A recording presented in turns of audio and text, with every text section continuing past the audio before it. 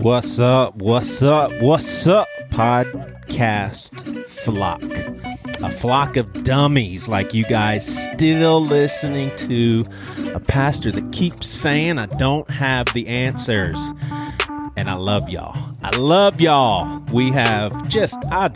That's one of my favorite parts of doing, maybe my favorite part of doing a podcast is just the things behind the scenes, the conversations, the community, the patrons. It's just wonderful. It's just wonderful.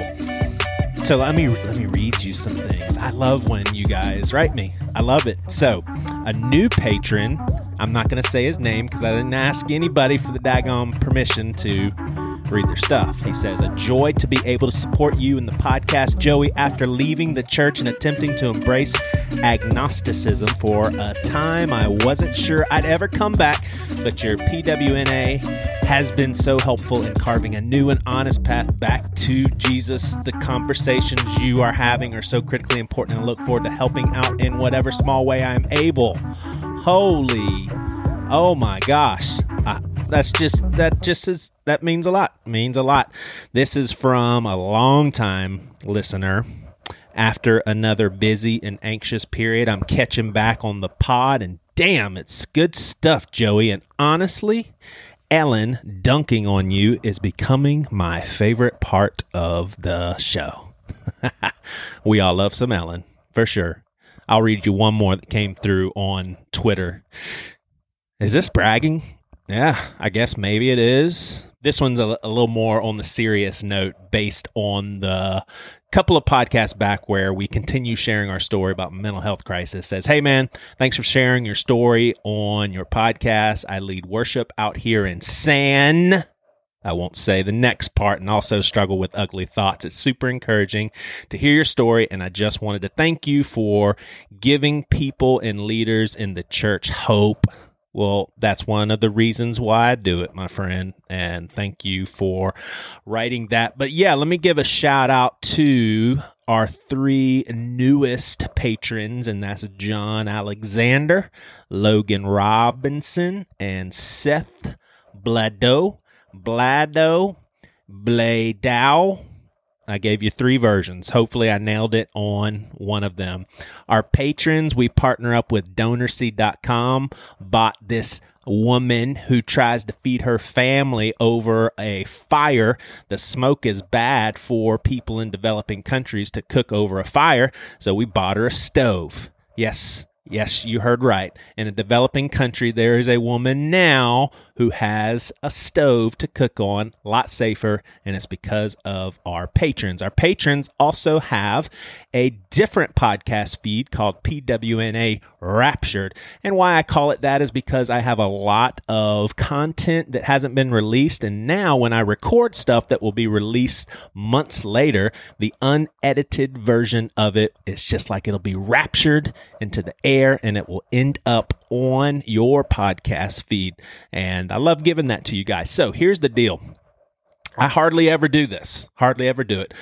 I'm going to ask you some things. First of all, if you are on the fence about being a patron, I'm just going to tell you to go ahead and get in now because you'll grandfather yourself in at a lower level. For example, right now our two lowest levels are $5 and $10, and it's soon going to be $8 and $15.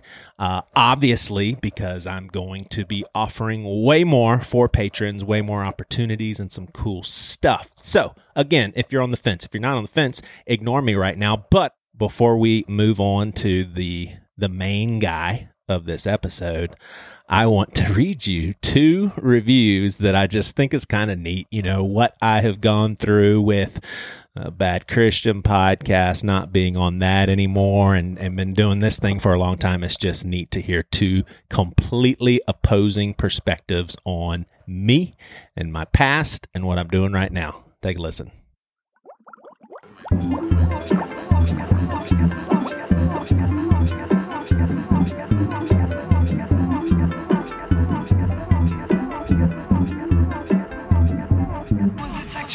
I think the one thing that you can always count on with this podcast is that Joey will be honest. He has entertaining guests on. I've been following PWNA and BC Pod since day one, and it seems like a split was an inevitability.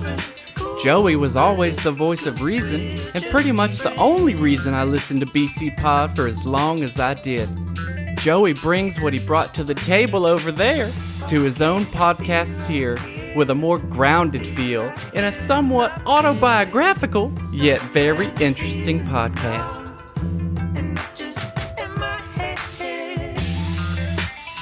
Joey, I get it. I've struggled with depression for years, and I'm sorry. You were spiraling and needed help. The dichotomy between being on BC and a minister was too much, and it would have been for anyone. Something had to give. So you went back and found comfort in a place that has fond memories. No one blames you. Hope you come back to being friends with the BC bros. Your true voice is missed. That was Jed Payne, by the way, a friend of mine who does a podcast called Church and Other Drugs. You should go check that MF out. So, a little bit about Pete Enns. So I remember when Pete Enns was just a name for me. It was just a name. I heard about Pete Enns. I was getting to a place, honestly, personally, where I was feeling uneasy about my beliefs, and this name started floating around, but it was pretty lofty words, like tons of people rethinking things, having a hard time with the Bible, and they love this guy. He's really helping a ton of people. Super awesome author. And I was like, man, I gotta check this out. It was almost like that was the go-to. Hey, if you got questions about the Bible, read Pete Enns.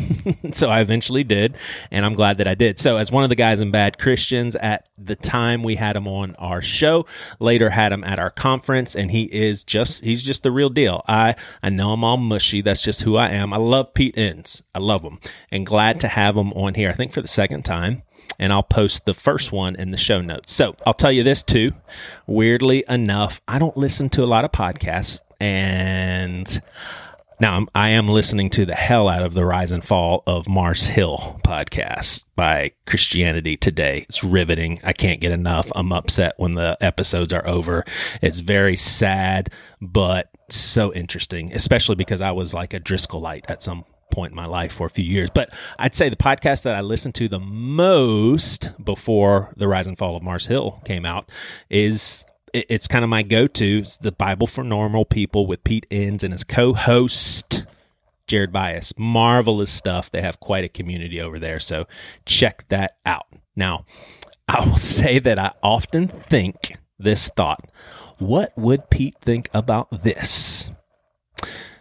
So here's what happens. When I finally get to sit down and talk to him, I try to fit in all of my what would Pete think about this questions. I want his take on this stuff, and I think I did it. I think I fit it all in.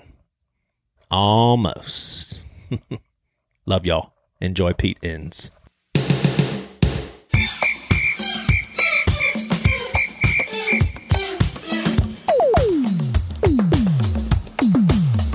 So, love Bible for Normal People. I don't listen to a whole lot of podcasts, but usually when I do, it's that one or a few others. And there was one episode. You've got to be a Chris Farley fan, right?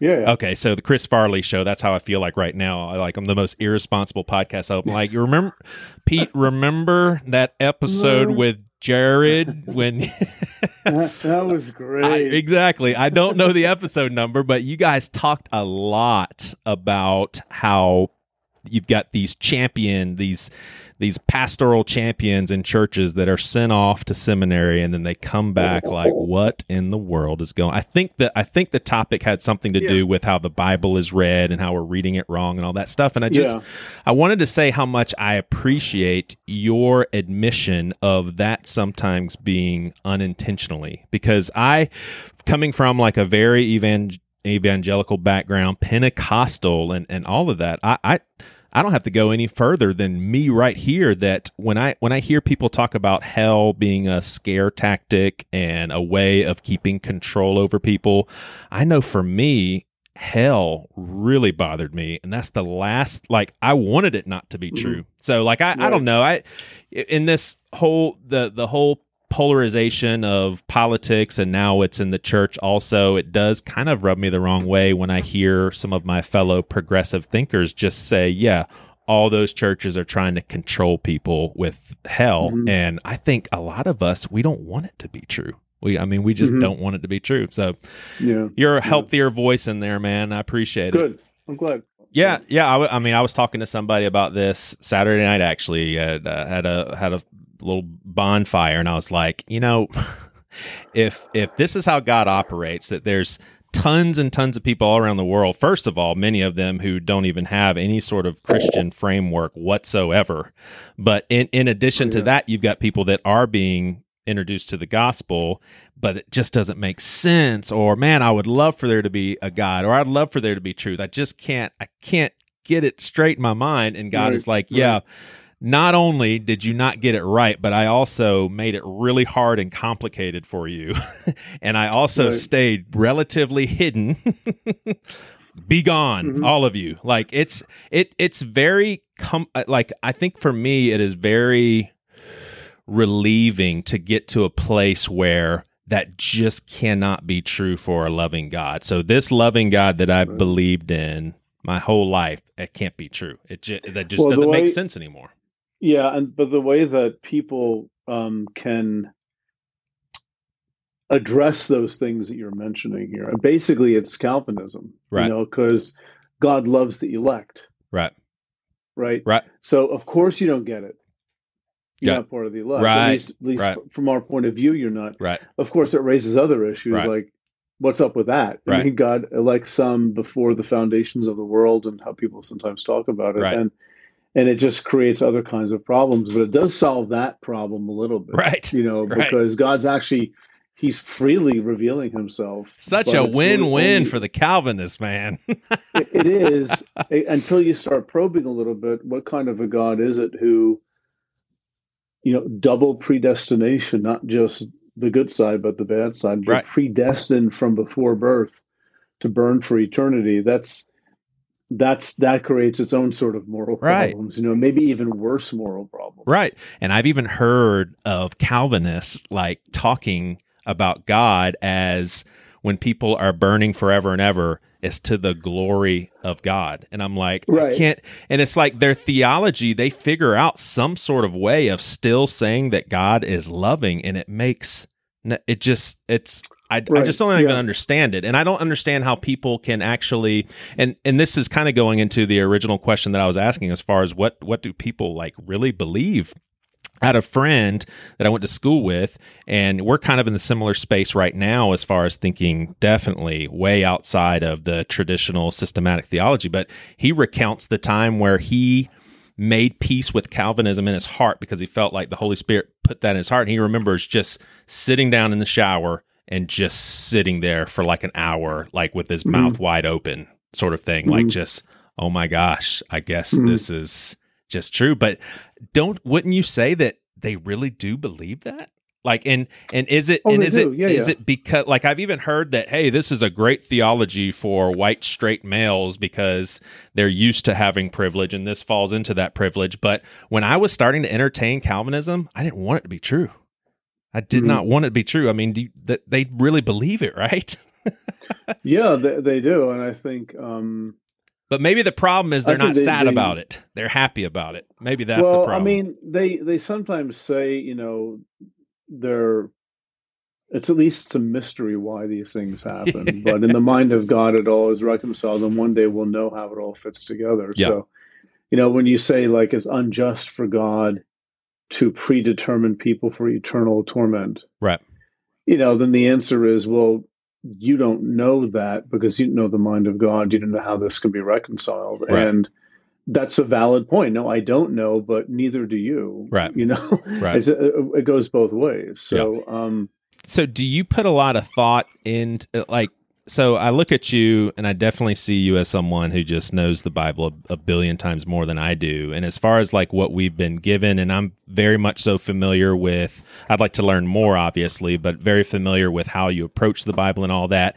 Is the afterlife something that you feel we've been given enough guidance to have any framework at all? Or would you say, hey, We have no idea if it's universalism. We have no idea if it's a dirt nap. We have no idea if it's annihilation. We just don't know. Or when Pete thinks of post-death, like what goes on in your mind? And is it just theory, or is it just dreaming, or what?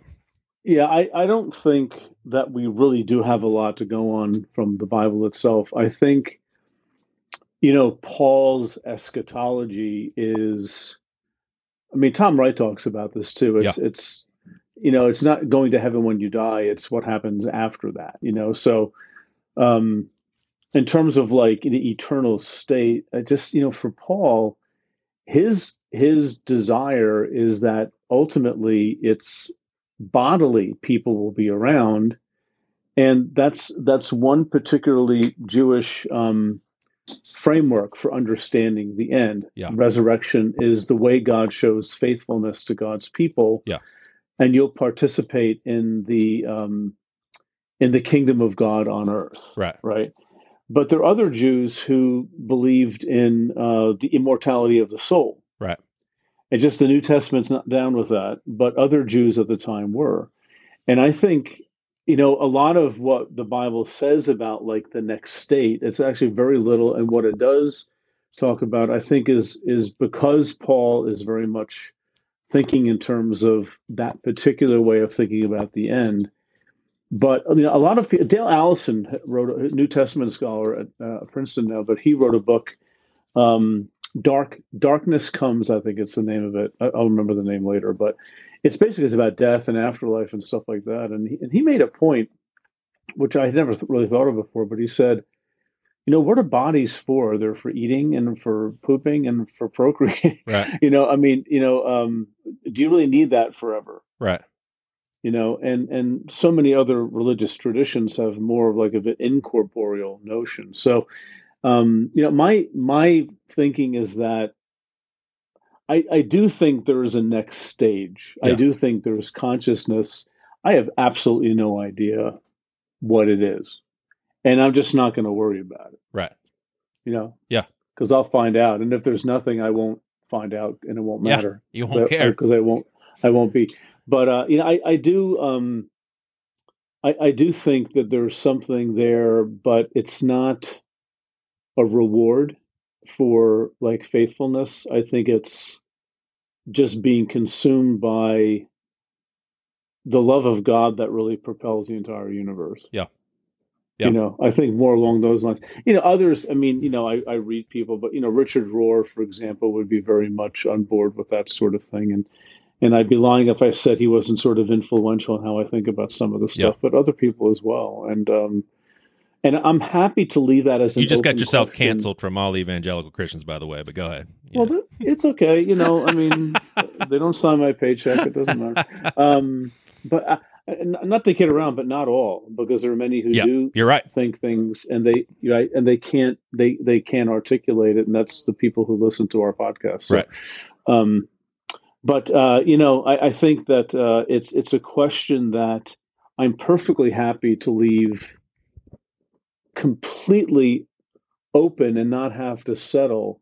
And it comes down at the end of the day in whether you think there is God, a supreme being, and whether that God is ultimately benevolent and good, and whether we actually do think that God is love.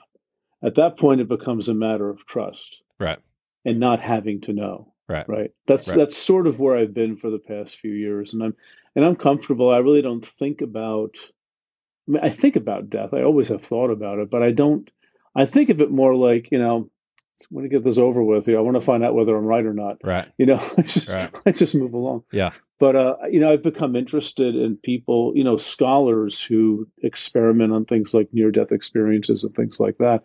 And it's fascinating when you start reading about some of these accounts and how far back they go in history, like back to the Greek period, pre-Christian period. Yeah. It's like, okay, something's going on around here. Right.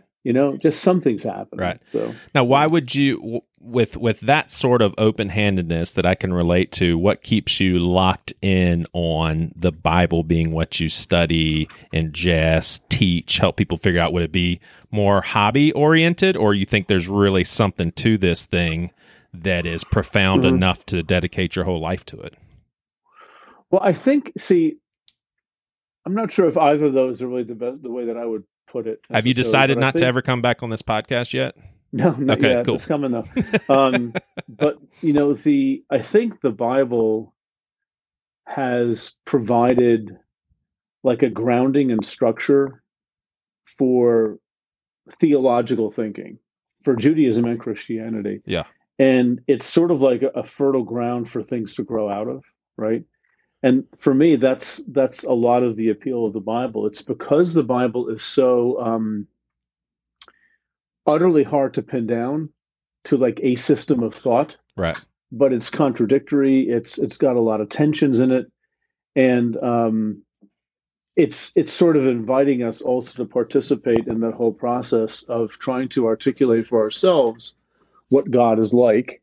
I'm happy to not obsess, but to be very curious. That's sort of where I've been, For me, I think, and I've said this a few times, I cannot conceptualize of how all this stuff got started without a God. So that's kind of a starting place for me. And I know there's smarter people that could push back on that. I just, the options for me is there was the universe was eternal and there's some sort of God in the universe, or everything came from nothing, which I don't think that's scientifically possible. But then one being there's like an intelligent God who was here forever and ever. And that to me is the only thing that makes any sense at all.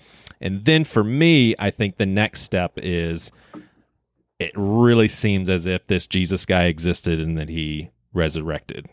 Now, would you relate to, or would you have a kindred spirit with Paul when he says, if there was no resurrection, what are we even doing? Or is that something that isn't as important to you? Or yeah, I mean, I do have a deep connection with what Paul says there. I think that's been so such a pillar of the Christian faith, right? So that's not the issue. I think, like many people, and not just today, but I think throughout history, the thought of a resurrection is one that people will rightly struggle with, and I think actually have to struggle with. So, I do feel a connection there, but it's also something that, and as many people have done, can you envision a Christianity without physical resurrection? Right. And I think people have, and they've explained it on sort of historical grounds, because again, for Paul, resurrection of the dead was so key to God showing faithfulness to God's people. Yeah. And Jesus's resurrection is the first one to kickstart that larger process. Right. So, and that's what Paul truly believed. And, I think we have a pretty good record of what people believed. Yeah.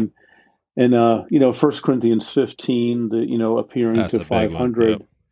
It is a big one. See, it's not. I don't take that lightly. Right. But I don't know necessarily what it means for Jesus to appear. Right. Because Jesus appeared to Paul, according to the book of Acts, but not bodily. Right. In a vision and a bright light and a voice. Right. So I think it really. But of course, that's in the context of it defending resurrection. Right. Yeah. That's sort of the point.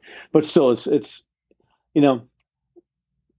the Bible, Paul makes a huge deal out of the resurrection, and it's the basis for a lot of what he says. Yeah. And I think Paul's theology is all about working backwards from resurrection to dealing with a whole lot of other things. Right. And so I continue to take that very seriously, but also I understand when people say, I just can't believe that. Right. They don't hate God or Jesus. They're just trying to process and don't believe the history resurrection. of theology. Yeah. And the history of the theology is there are other people who have come to that same conclusion.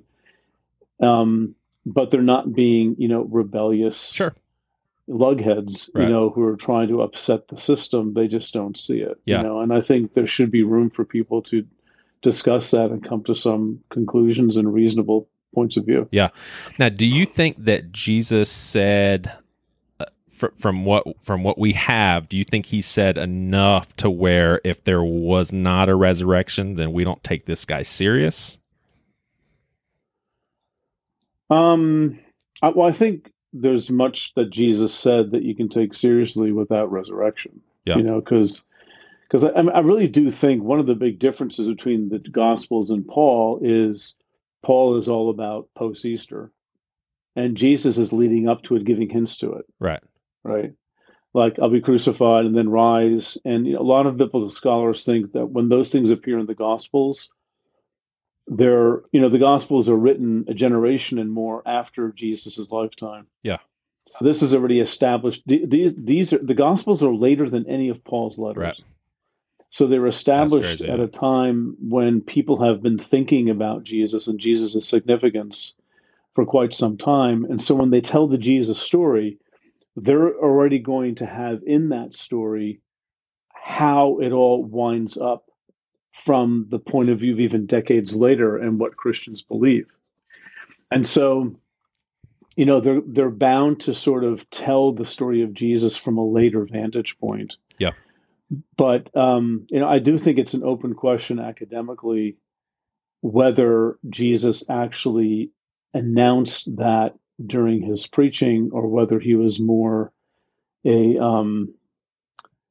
someone calling his Jewish world into account for the reality of God that they've neglected and how he is the one to look to pretty much for that. Right. So, Now, would you agree that the emphasis on women being the first discoverers is meaningful as far as the legitimacy? I mean, obviously it's not like a home run, but would you agree? Yeah, if that was made up, they're probably not going to pick women for that. Or were they even doubly smart? They're like, we'll pick women, and then they'll never think it's. Well, I mean, I think you think Peter would have been the candidate to to run and see it, and he sort of does in John, but the other disposal beats him out to the tomb. Sort of a rivalry between the school of John and the school of Peter, people say.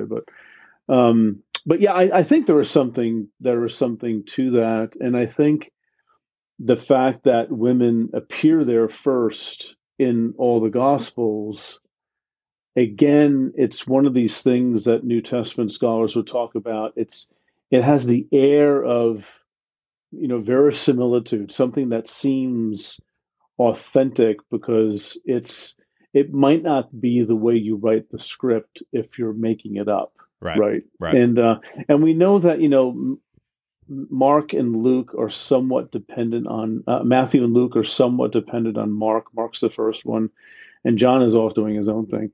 But even then, Matthew and Luke change things too in how they adapt from Mark's material. So, it is one of those things that really it makes you just stop and sort of say, this is interesting, and I wonder what bearing it has on history. Yeah. So I did seminary studies, and I remember the first foundational thing that we were to take to the bank, and that was anything that seems to be contradicting in the Bible, anything that doesn't seem to work, there is an answer there. There is an answer. We just have to find it. Do you think they really believe that?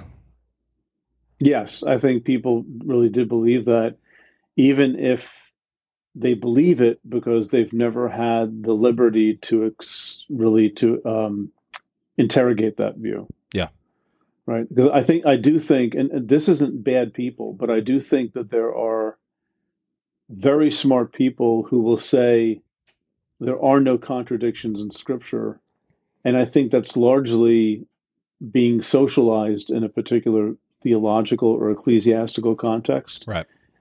And their own temperament may not let them expose that, for fear of losing a job and things like that. And again, that sounds like I'm dissing them, and I'm not, because I understand that. It's like you're just not even conscious of the problems there because your survival instincts won't allow you to go there. And I think that the evangelical and fundamentalist world is really those people exist more than you might think. Right. You know, on the academic level, they exist more than you might think. Yeah. And I feel for them, you know, because they're sort of caught between two worlds. They understand the bigger picture of, you know, there are arguments to be made there, and they're not ridiculous, but they have to reject them wholesale someplace, Yeah. you know, and that's a hard way to be paid to be a thinking person. Right. I mean, I'll be the first one to admit that you may have ruined me for the better, Pete. I think when I used to have this, well, maybe that's true. Maybe in my human mind, I can't see how things work, but it does. And then reading books like The Bible Tells Me So, and obviously some other authors, I was like, wait a second, it just doesn't work that way. It just does not work that way. Yeah. And I think it's tough for some people because they have been taught that the Bible is almost equal to God. I mean, the two are basically equal. And so once you give in to anything, it's like that whole slippery slope sort of deal. And what's so hard to hear, I think, for people in that setting is the fact that the Christian faith is actually very broad. Yeah. And despite what they were probably told, either implicitly or explicitly, that what they believe is what the church has always believed, a little reading will cure you of that very, very quickly. The diversity of theology.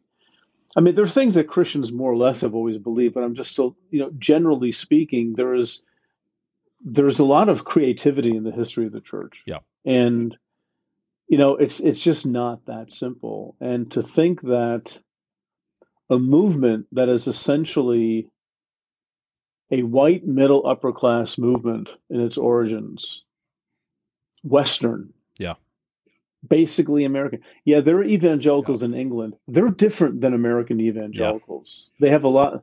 They're not obsessed about inerrancy, for example. It's a different climate. But to think that, to equate what a small group of people thinks with the ultimate truth of this complex scripture, of this complex and rich tradition, to say we're the eschatological endpoint for what all of this means. And if you look carefully enough, the entire church has always believed what we believe. That's its own refutation, a claim like that. It's not even worth debating. Right. You know, I mean, sometimes you have to, but it's really not. Yeah. What does church look like for you? Do you have like a traditional Sunday sort of go to church, or what's Pete Enns do? Well, like I think I've struggled with church my whole life. Yeah. The act of going to church. And I think part of it is, and I've really thought about this over the years, is being really an introvert and not being charged up around people. I mean, I love teaching. I love going out and speaking and stuff, but that's different than a church context. Yeah. And so, you know, COVID was like, I can't go to church for a few months. And I was pretty happy about that, even though I really liked the church. St. Matthew's Episcopal Church. I love the place, you know, great people. Yeah. But for me, it's like, it's not what I have to do on a Sunday in order to be right. And if I force myself to do it when I don't want to do it, it's not going to make it better or easier. It's simply living inauthentically. Yeah. And I think living authentically is very important too. And I think church performs a very, very important function in creating community, which is, I've known people who have left Christian faith and missed the community with tears because it's something that was supportive. At least a good church will do that. But I think John Caputo, the philosopher, says, he has his book, What Would Jesus Deconstruct? And he said, God's plan A with Jesus was not the church. That's plan B. Plan A is the kingdom of God. Mm.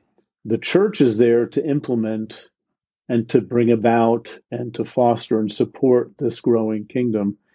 And, you know, the structures have gotten in the way sometimes, you know, so I get a little cynical too, which is not healthy, but I do get a little bit cynical about just the idea of No, church in not general. Pete Enns, And not cynicism. I actually don't like to be cynical as much as I come across, but there's so many things. By the way, but, I loved in your episode with Sarah Bessie where she kind of took a jab at the Message Bible and kind of thought you would just jump right in. Sorry to hurt your feelings here, Sarah.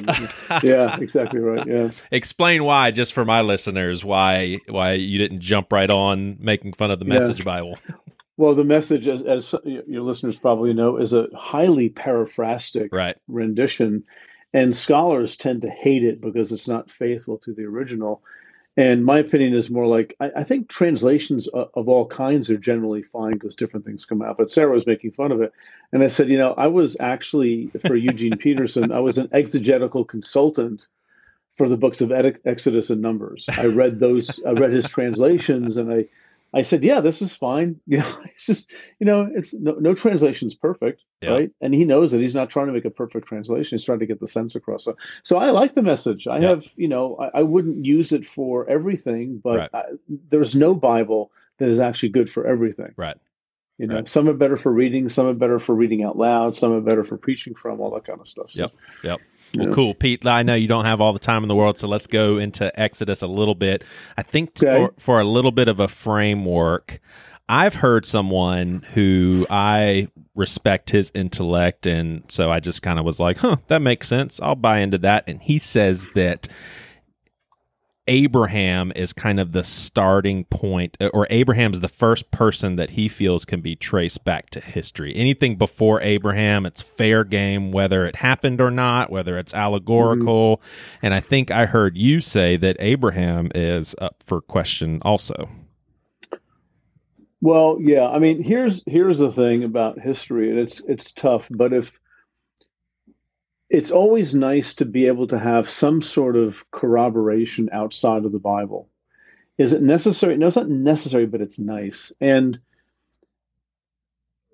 you really don't have much to go on until the middle of the 9th century.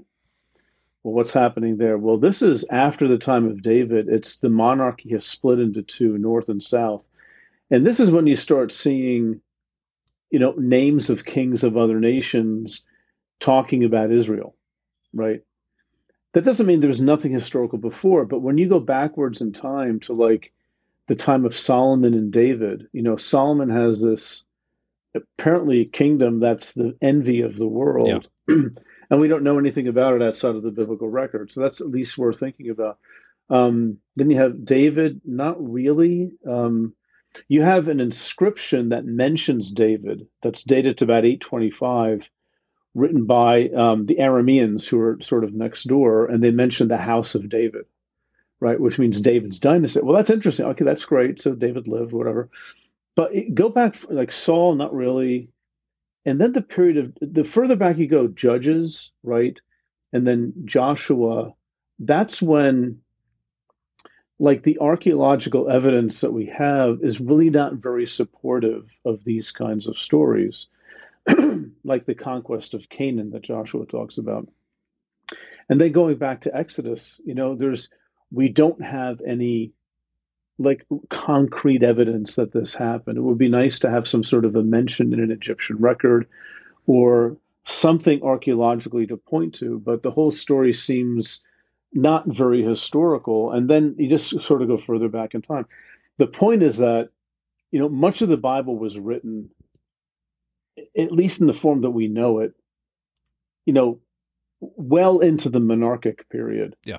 And so some of these stories from back long ago might have more of a legendary kind of feel with an infusion of historical things going in and out of it. But it's I wish things were different, but there's no reason to suggest that Abraham was a person other than the fact that he's referenced as a character in the Bible. You can make a very good case, and many people have, and I actually agree with this, that all of those narratives in Genesis are really largely they're talking about the monarchy. Actually, Yeah. it gets a little complicated, but it's almost like a preview of what's going to happen during that main period when they're in the land, and they seem to be representing something. Like even his grandson is named Israel, for heaven's sake. It's like, and Esau seems to be representing Edom. And Lot's daughters have, with him, they have two children. One is named Moab and one is named Ammon, which are two of Israel's neighbors. And like, you're getting almost like a geography of the land reading the book of Genesis. And it's actually intriguing to read Genesis that way. Right. But I think, I would need a reason to say that this is the first time you can look at someone and say this is a historical person, right? Other than the fact that he's a character in the Bible, right? Because Adam's a character in the Bible, and I mean, so why isn't he also a person, right? Well, this person might think that he is as a person, but right. He's saying it's Abraham. That's that's when it really starts. But you have Abraham, you have Adam, you have Noah. Mm-hmm. Why isn't that? And there are good reasons to say, well, again, these are stories, and they're not meant to be historical. And if that's the case, then when you see Jesus talk about Adam and Moses and even Paul, the first Adam, and brought death to all of us, and Jesus brings life to all of us, right. You would assume that they know these are stories that represent something, and I'll load that up also with, so when you look at Exodus, what is the point of the story? Is it entertainment, or hey, there is something real important that you need to pick up on this? Like, what was the intention of writing about right. these fictional characters? Let's just assume it's all fiction. What was the point of it? Right. Yeah. Well, I mean, Jesus refers to Adam, and Paul does too, but Again, it's the kind of, I would sort of set this up differently depending on who I'm talking to, but we have to remember that both Paul and Jesus were first century Jews, and we have to take that seriously. And they were inspired, and Jesus was God. Jesus was a first century Jew. However we work the incarnation into that, omniscience is not one of those characteristics of Jesus. And Paul was a human being and inspired, but he was inspired as a first century Jew, right? So I expect them to talk about things within the framework that they had at the time. And, for a Jew, that's like a foundational story, the Adam story. And plus, see, even if, Paul might have, Paul might have not really thought that Adam was the first person. But he can still appeal to the Adam story to make his theological point that there is the first Adam and now there is the second Adam, Jesus, that corrects all the stuff. You don't have to have a historical Adam for that kind of an argument to work, right? So I think it's really a matter of just trying to just connect with the type of literature we're reading in the Bible, whether it's historical or not, which is a hard thing to ferret out. It's not obvious. But also just recognizing that even Jesus was a human being. And that's a very orthodox point of Christianity. He was fully human, which means he's limited as a human being. Did Jesus know French? I'm going to go with no. Right? Did Jesus understand quantum physics? I'm going to say no, he didn't. Did Jesus know how a lawnmower works? Would he know what to do with it? I'm going to say no, and that's not a low view of Jesus. Right. That's recognizing that, in the incarnation, that paradoxical, mystical Christian teaching, it's not that God became man or human in general. He became a particular human or embedded a particular human, whatever we want to say, in a first century Jewish context, right? And to be fully human means you're fully human there, not in the abstract, right? And I think, in other words, when I say that Jesus thought about human origins, Adam, the way Jews probably would have generally thought of it at the time, and thus limiting Jesus in that way, to me, that's a high view of Christ. That's a very important thing to affirm, to have a Jesus who's not just floating up in the air someplace. Yeah. Gosh, that's so interesting. All right, so how about this? I'm going to just throw this in there. How do you see, we as Christians, we just call it the fall. Like, do you see, how many people have asked you this? Yeah. Like, what was there a point in history where death was introduced that wasn't supposed to be introduced, and animals started killing animals, and people stopped living forever? The Garden of Eden, whatever it represented, or whether it was real people, they were supposed to live forever. Yeah. Well, see, in my opinion, the Adam and Eve story is really about Israel more than just individuals. I think Adam represents Israel, and the Adam story is a snapshot of Israel's entire history in the Old Testament. Namely, Adam was created out of dust, put into paradise, where God breathed life into him, right? Put into paradise, and if you obey the rule, don't eat of the tree of the knowledge of good and evil. If you obey, you live. If you disobey, you die. On the day you eat of it, you shall die. What happens on the day he eats of it? He's expelled from the garden. He's exiled from the beautiful land. That's it. I mean, I'm not making this up. This is medieval Judaism, right? This is the parallel is really quite striking. Israel was created by God out of the dust of slavery, so to speak, put into a paradise land, the land flowing with milk and honey. And if you obey, you stay. If you disobey, you're exiled. They disobey and they're exiled. And exile is spoken of in the Bible as the place of death. To be outside of God's presence is the place of death. So again, I read that story differently. It's a different starting point for me. And so the fall is exiled from the garden. That's the fall, right? To be exiled from God's presence. But it's really describing something that will describe Israel's journey later on, right?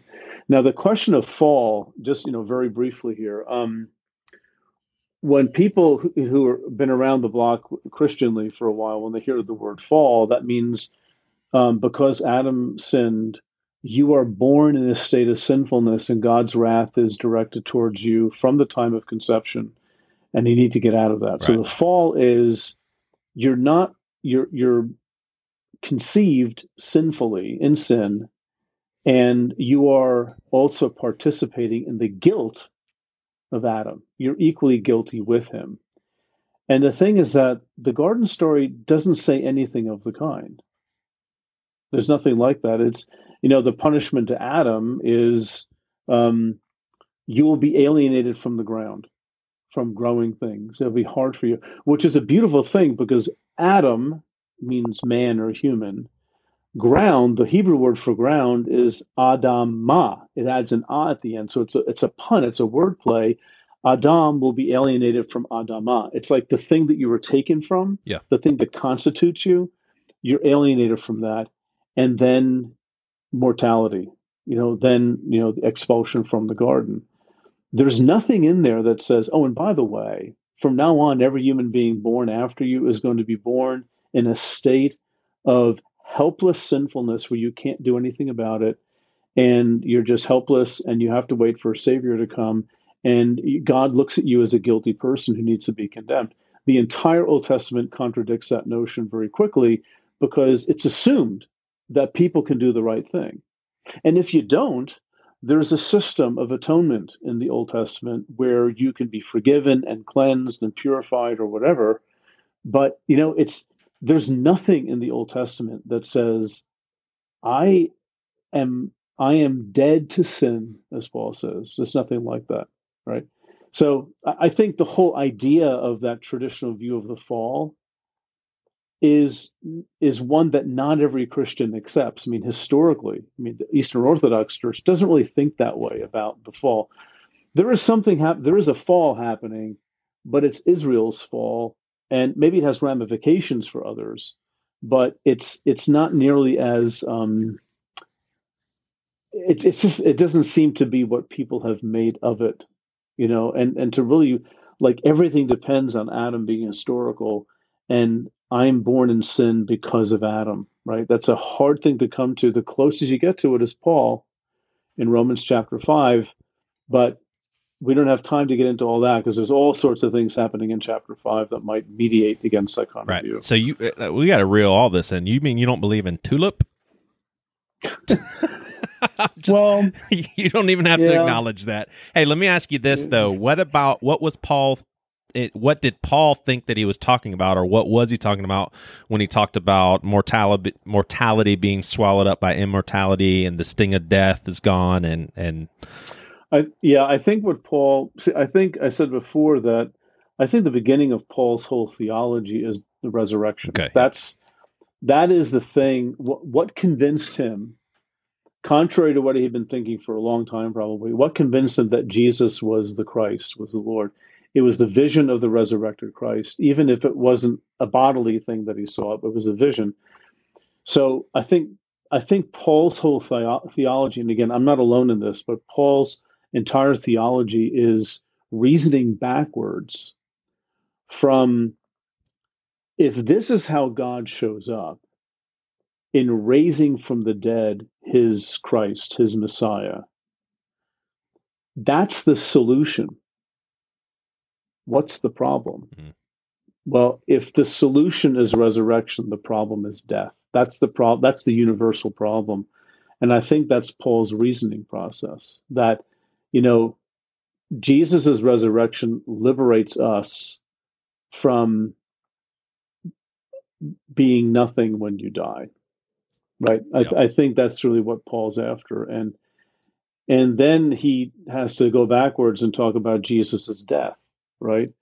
Jesus' crucifixion. How do we explain that? And Paul frames that in very much like Levitical Old Testament language of a sacrifice for atonement, and elsewhere a ransom for sin, which is how Jews before the time of Paul talked about the martyrs and the precious blood of the martyrs, right, who died innocently. They didn't do anything wrong, but yet they died, and their blood is so precious it atones for the nation's sins. I'm not making that up. That's in 4th Maccabees chapter 17. This is there, right? So I'm seeing that death is the thing ultimately that is the enemy for Paul because of how God showed up, right, in this resurrected Christ. Yeah. Always fun, Pete. Hey, I'm going to add, here's the most uncomfortable question of the whole thing. This has happened like 2 or 3 times. When you and I first started podcasting, dude, I could not keep a thought straight. And there was a couple of times, I don't know if you've ever done this in your podcasting, but you're like talking, and as you're talking, you lost your train of thought. Oh yeah, and you're trying to So my question is to you is, did you notice it? Did you notice it at the beginning? I could not keep a thought straight. Were you like, what the hell is going on with Joey? Or did I play it off? No, not really. What I sort of more sensed was you had so much that you wanted to talk about that the synapses were firing in different directions. Oh, right? man. That's what I saw. Yeah, I had so much stuff going on today, and I was like, I'm going to talk to Pete, so I'm going to go outside, take some deep breaths, kind of break away from all my stuff. But yeah, my head was too cluttered. Well, I'm glad I kind of pulled it off somewhat. Oh, you pulled it off just fine. I mean, I think that's all part of being human. And again, I think people who listen to podcasts, they can pick up real fast when people aren't being themselves and being authentic. I think that's what people want, and that they have every right to want that. I think so just go be yourself. Thanks for your work, man. It's a big blessing for me personally. Bye, Joey. I appreciate it.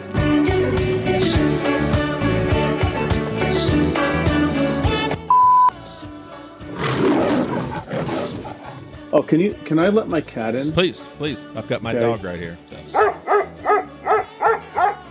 Okay, because my cat's going crazy. Come on, Marmalade.